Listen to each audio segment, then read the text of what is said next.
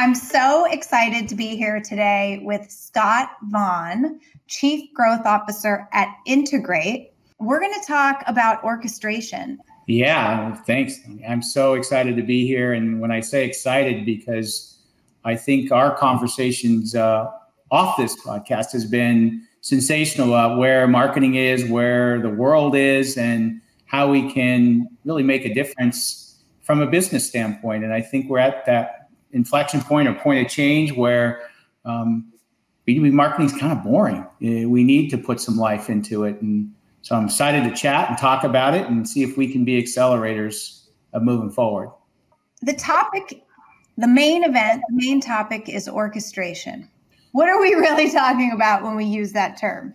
Well, orchestration was something you started to hear in really 2014-15 from a few of the analysts as this notion that all of us in sales and marketing and B2B were talking funnels, and we're going to take them through our sales and marketing process. We know that's not how it works. It's a hairball. Yeah, it's all over the place, but we're also trying to at least help them navigate their buyer or account journey. And so this idea that we have this shift going on, we have to get out of the sales and marketing funnel, which has put some very bad habits in B2B marketing and sales, and get to this more of this journey mentality means we can't just automate stuff. We have to begin to think about how to connect dots and orchestrate. And orchestrate has many different meanings in B2B marketing, and many of the upstart providers like 6 Sense and Integrate among them are really embracing this notion of making this next level change. And if you boil it all down, it's being able to connect and to orchestrate, guide data, people, process, programs, the technology, and bring these things together in a more intelligent way that aligns more with that buyer or account and gets us even further along on that path towards personalization and better experiences. I'm not here with hyperbole to guarantee all of that, but it moves us out of this automation cadence. I send email, I send follow-up, right? And moves us more into this almost a mindset and a strategy change that's taking place out there with the leading B2B teams. Do you think that a fundamental part of it is changing how we measure ourselves? Without question. And, of course, you hit right at the right point of a lot of us grew up, we were going to be revenue marketers a decade ago. We bought our marketing automation system and we hired demand people and we hired marketing ops people. So much great work has been done. We're not the arts and crafts department anymore, or the logo, or the one-sheeters, right? Swag. Don't forget about swag. Swag's great. We like swag. But that ingredients then is really moving more into now we can't just measure by quantity of stuff we do. Before it was vanity metrics, then it was quantity of stuff we do like leads. Now we clearly can't be just aspirational about pipeline opportunity and revenue. We have to deliver the goods, and that does become metrics and measurable. You're right. And that's one of the beautiful parts of marketing technologies, and enabled so much, but it also enabled so much automation and probably not focus in the area, which is the next phase, the next era beyond modern marketing that we're going to go into to deliver this. So I like this era concept. So era one, we came a long way, marketing automation, late 90s, got us more revenue focused, automated a lot of things. Yep. Allowed us to scale. Yep. But would you say it's also enabled some bad practices fast forward today? Yeah, like anything, it's habit. So we went through the .com thing. We got online, got the website and marketing had that. And then we began to do some digital programs, which was heavily around advertising. Nothing wrong with that, but that's what it was. And with the rise of social networks, we started to figure out what role a social media network's going to play. And then we started to say, okay, Marketing is one of the few departments that's not automated, that's not as accountable. So that first era, in my view, there were .com and social and digital starting points, but the first real big era when companies like Eloqua and Marketo and HubSpot came on the scene that made a big promise to us. And we are going to go, I was a brand and product marketer, and I was going to go and be a revenue marketer. And this vision was painted.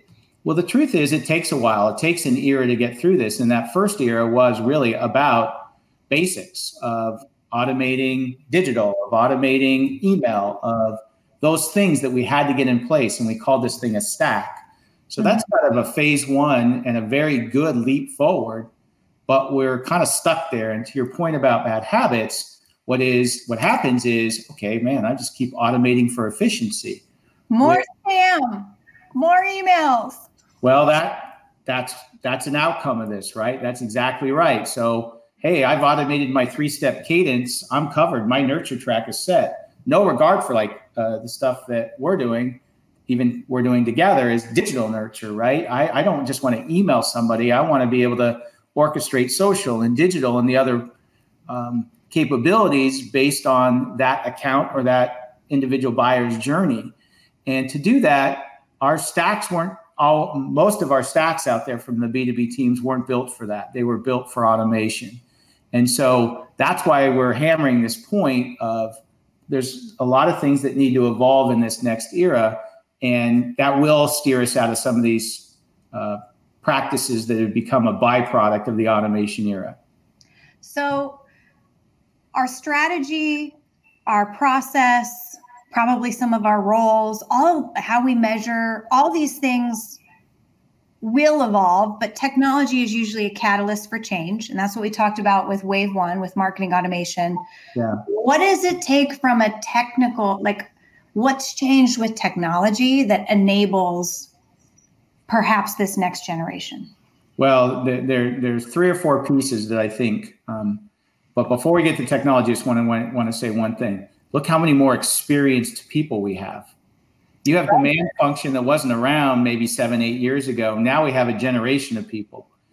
We have a generation of marketing ops people that weren't around that have now, they've got some successes and some scars, and now they're more experienced in this world so they can see. So that's going to help us. But they also, what happens when you learn something, hey, I'm certified in name the technology. They fall in love with it very naturally, or that's what they know. So that becomes the impetus. Mm-hmm. So now fast forward, technology can be a driver of change as an enabler. And so when you look at things like AI and machine learning, all of those are advanced technologies that can help us. But honey, I would argue that you have to step back just a little bit and you have to be a bit more methodical in order to achieve orchestration and being able to connect journeys and accounts and all the things we need to do to really follow the more complex buying process as it evolves and to surprise and delight buyers. We need to start with some fundamentals. We need to connect the stuff. And if that stuff's not connected, you're never going to get to orchestration or journeys. Then you need some enabling technology. But would you say that's the underlying technology change, is this notion of, we talk about CDPs, we are an embedded CDP. So when you talk about connecting, you have to be able to connect the data, but also have the APIs to connect the systems. 100%. So if you're going to use a customer data platform, that's fine. That's an evolved version of your database, data model, data architecture. That's fantastic. That is enabling to do segments and segmentation and to apply some machine learning and do some really cool things. But fundamentally, if they're not native integrations in certain places with certain systems and certain processes, you can't do squat about the data. True. That's true. That data. So this is where that evolution. Brain with no body. Yeah. There's just changes that there's a little bit of revolution, but there's a lot of evolution into the next era. And it starts with, in my book, strategy. It starts with, we are going to commit to an account-based strategy, not ABM, but account-based thinking, or we're going to commit to really mapping differently to our buyer and account journeys, not just selling and not just generating leads. So once you commit to that and understand it, then becomes, all right, now we have to look at our data model, our process, our tech stack, and then what do those go-to-market programs look like is the layer that makes that actionable. And how do I actually begin to work on that? Oh, Scott, you're speaking my language. I love this. I'm going to have to send you an advanced copy of my book, because it's all about putting the customer or the prospect, who's a future customer, in the center of the experience. Yeah, well, our own linear journey. It sounds so cliche, but you've absolutely crystallized the missing component in the first generation. It was about in order to get that first foundation, it was about a lead and marketing showing that it could contribute. Man, it was a great first step. Again, I don't want to demean it at all, but what you're talking about now sounds so obvious when you say it, but how do you put the buyer and the buying group and all of that at the center? Everything from messaging and tone to personalization to your data structure to how your MarTech stack is organized and how things are connected. It is a next evolution that you have to really step back and blueprint and think about, but it's just as much up here as a psyche. We started in our marketing group leading with the buyer. And I learned that in the media business in the 90s. You didn't talk about your media property. You talked about what's going on with the buyer and what's happening with the buyer. And that is much smarter to help your communications, to help your smart sales and marketing team organize around that prospect or customer. So who's crushing this? I mean, we're talking in concepts, and it is newer. So, but who's maybe pushing the envelope? Well, I'll give you a couple of stories because they're near to us, both of us, and I got a front row seat because I just did a webinar to get underneath the hood with the team at Tableau. So Tableau got purchased by Salesforce, another customer. So Salesforce is doing some great work there. But Tableau gets purchased by Salesforce. They have a new leader, CEO, from Amazon, who is customer obsessed. And the team at Tableau is just doing some great work. They were a top tier, Serious Decisions. Go, Jackie. Yeah, their whole team. Mike Braun, the global ops lead. I mean, you could go through that whole organization, don't want to name drop here, but that team really woke up one day and really the light bulb went off like, we're best in class in this first era, but that's not what's going to be what wins in the next era. So they are literally rethinking this journey orchestration idea, putting the buyer at the center and customer obsession, but down to changing the titles of the people in marketing. That's how much of a implication. And they'll tell you, be first to tell you, they have not nailed this, but they're on their own journey to make that happen. What roles do you see changing the most in this new world order, you think? Yeah. And we run a program called Game Changers because we see absolutely, and that's not a cliche term. You're 100% right. It starts up here with a mindset and a commitment to a strategy change for this next era. And so the roles that play all the way from the executive of the CMO, not being not thinking that sales is their only customer, but thinking the buyer is their customer first and sales as a partner.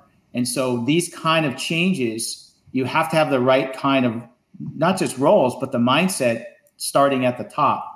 The best, what Deb Wolf, our CMO, calls the BFF to the CMO is really the marketing ops leadership that has been moving up in value and important relationship, not just because of the technology, but because of you need to run marketing like a business. And that starts with what you measure, the data, the technology you invest in. You can't be a technology buyer. You have to be a technology investor today in that ops group. So that role has had to bring in, I think, not just one person as an expert and a leader or someone who's certified in marketing automation or certified in X, Y, or Z, but that is more of an organization that's focused on running marketing like a business and that understands the buyer, the market, the accounts, and is not, and we'll get into this topic later, but not in alignment with sales, but more integrated around the buyer.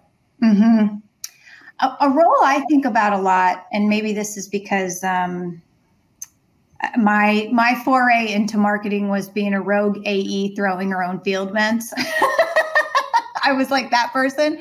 There's a visual for you. I mean, my mother-in-law is still like, how you're an overplayed party planner, best I can tell. So COVID's really killing me. But anyway, we digress. But I think about the role of the field marketer as the orchestrator. Like campaigns come together and they are the quarterback of manual orchestration today.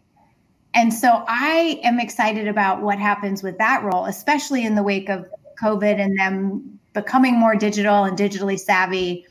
I think that's going to be like the critical linchpin for all of this.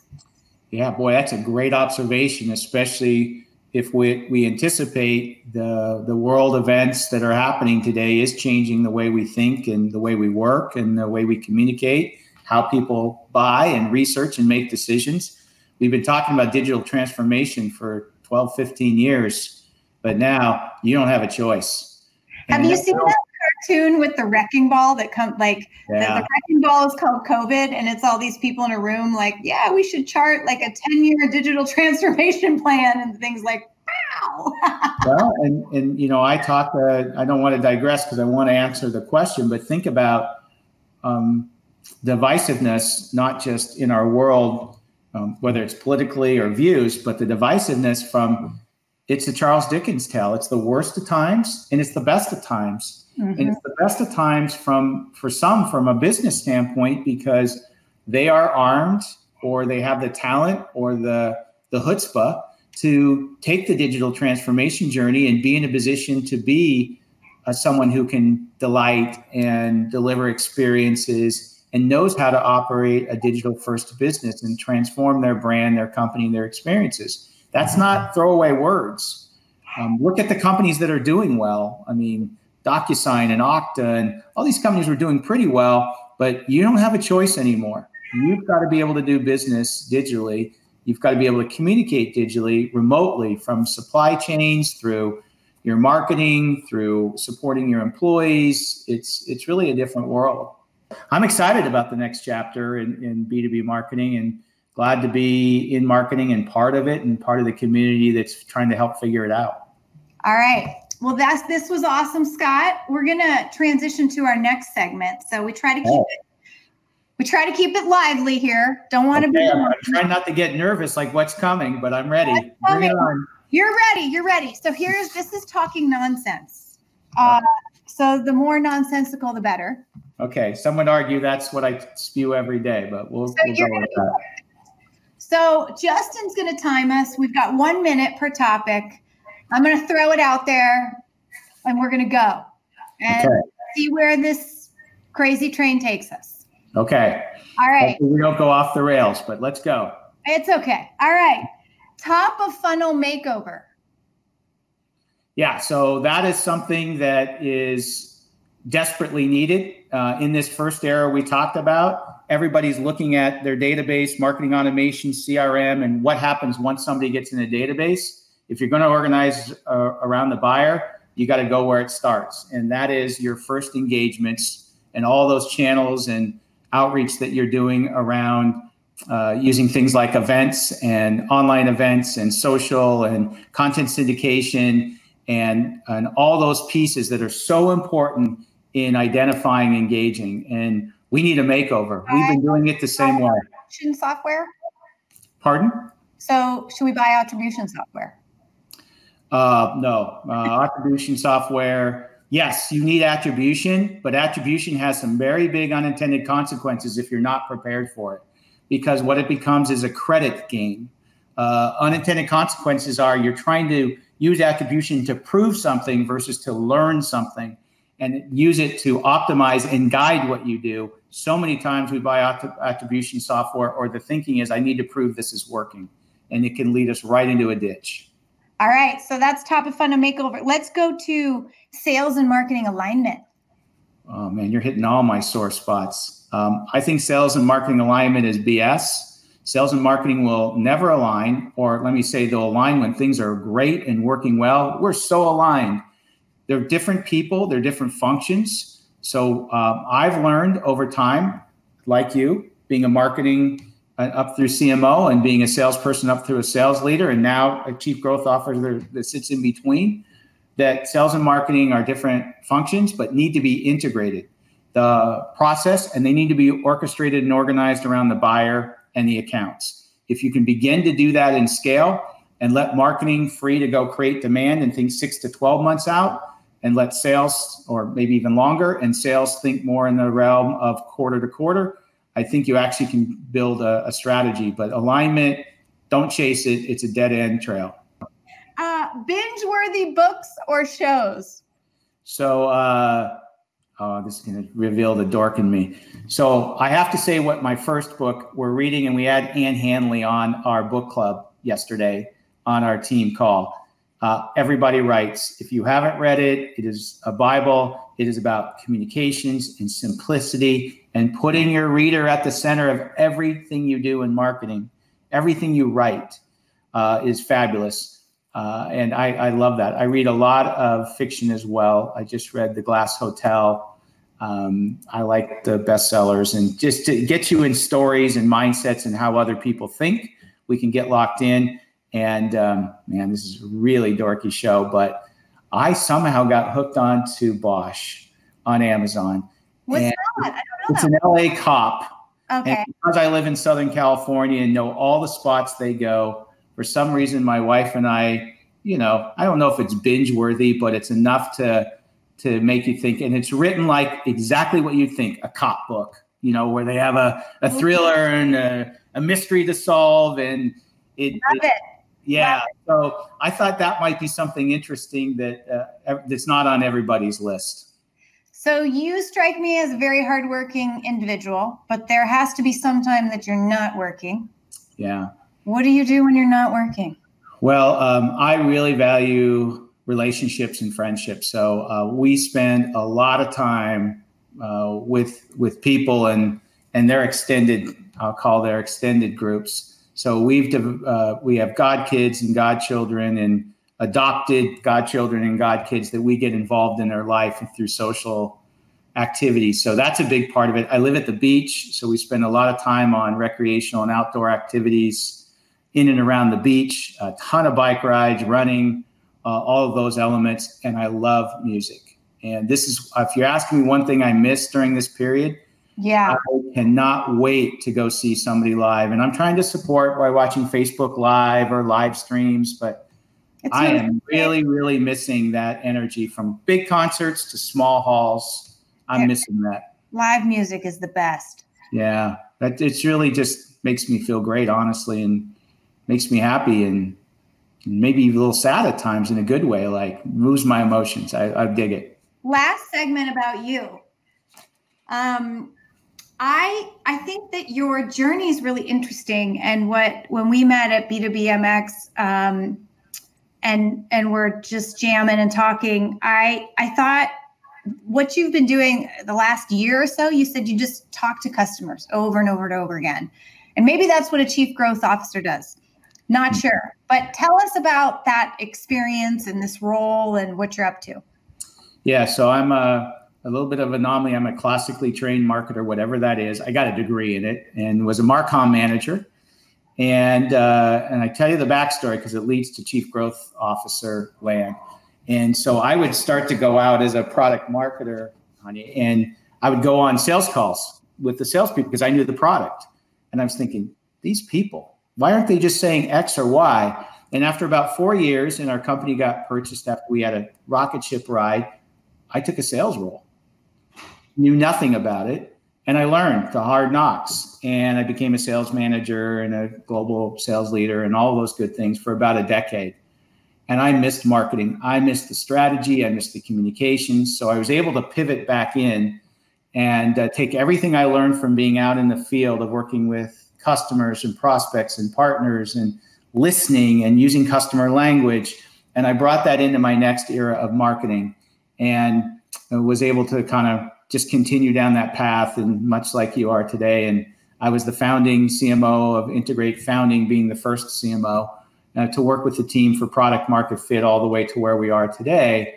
And also being CMO of an 8,000 person, all those experiences that you get. So what does a chief growth officer do? I give you that lead up because today our CEO, I think, was wise, or maybe just a crazy entrepreneur. I connect sales, marketing, and customer success, and we're starting to bring in product, because when you're building a demand cloud, it is an ecosystem of providers. It's a lot of things that have to come together to deliver for the customer. In order to do that, your strategy has to be aligned across those functions. And so chief growth officer is not sales, not marketing, not customer success. It's the catalyst and the connector of all those pieces on behalf of the customer to make a demand cloud or something, that vision, come to life. The last thing we do here, best part of the show, colossal fuck up, just the biggest one ever. We want to hear it. That's when we learn. Well, I've had many. I'm gonna do two stories. One's a small one, but forever is ingrained in my mind. I was about 6 months in, and I think I was 23 or 24. I was a Marcom manager and responsible for, I think, 4 people. And we were publishing literally the biggest launch in this company's history that was going to be responsible for the next era of growth. I literally misspelled the product on something we put out in market. And forever,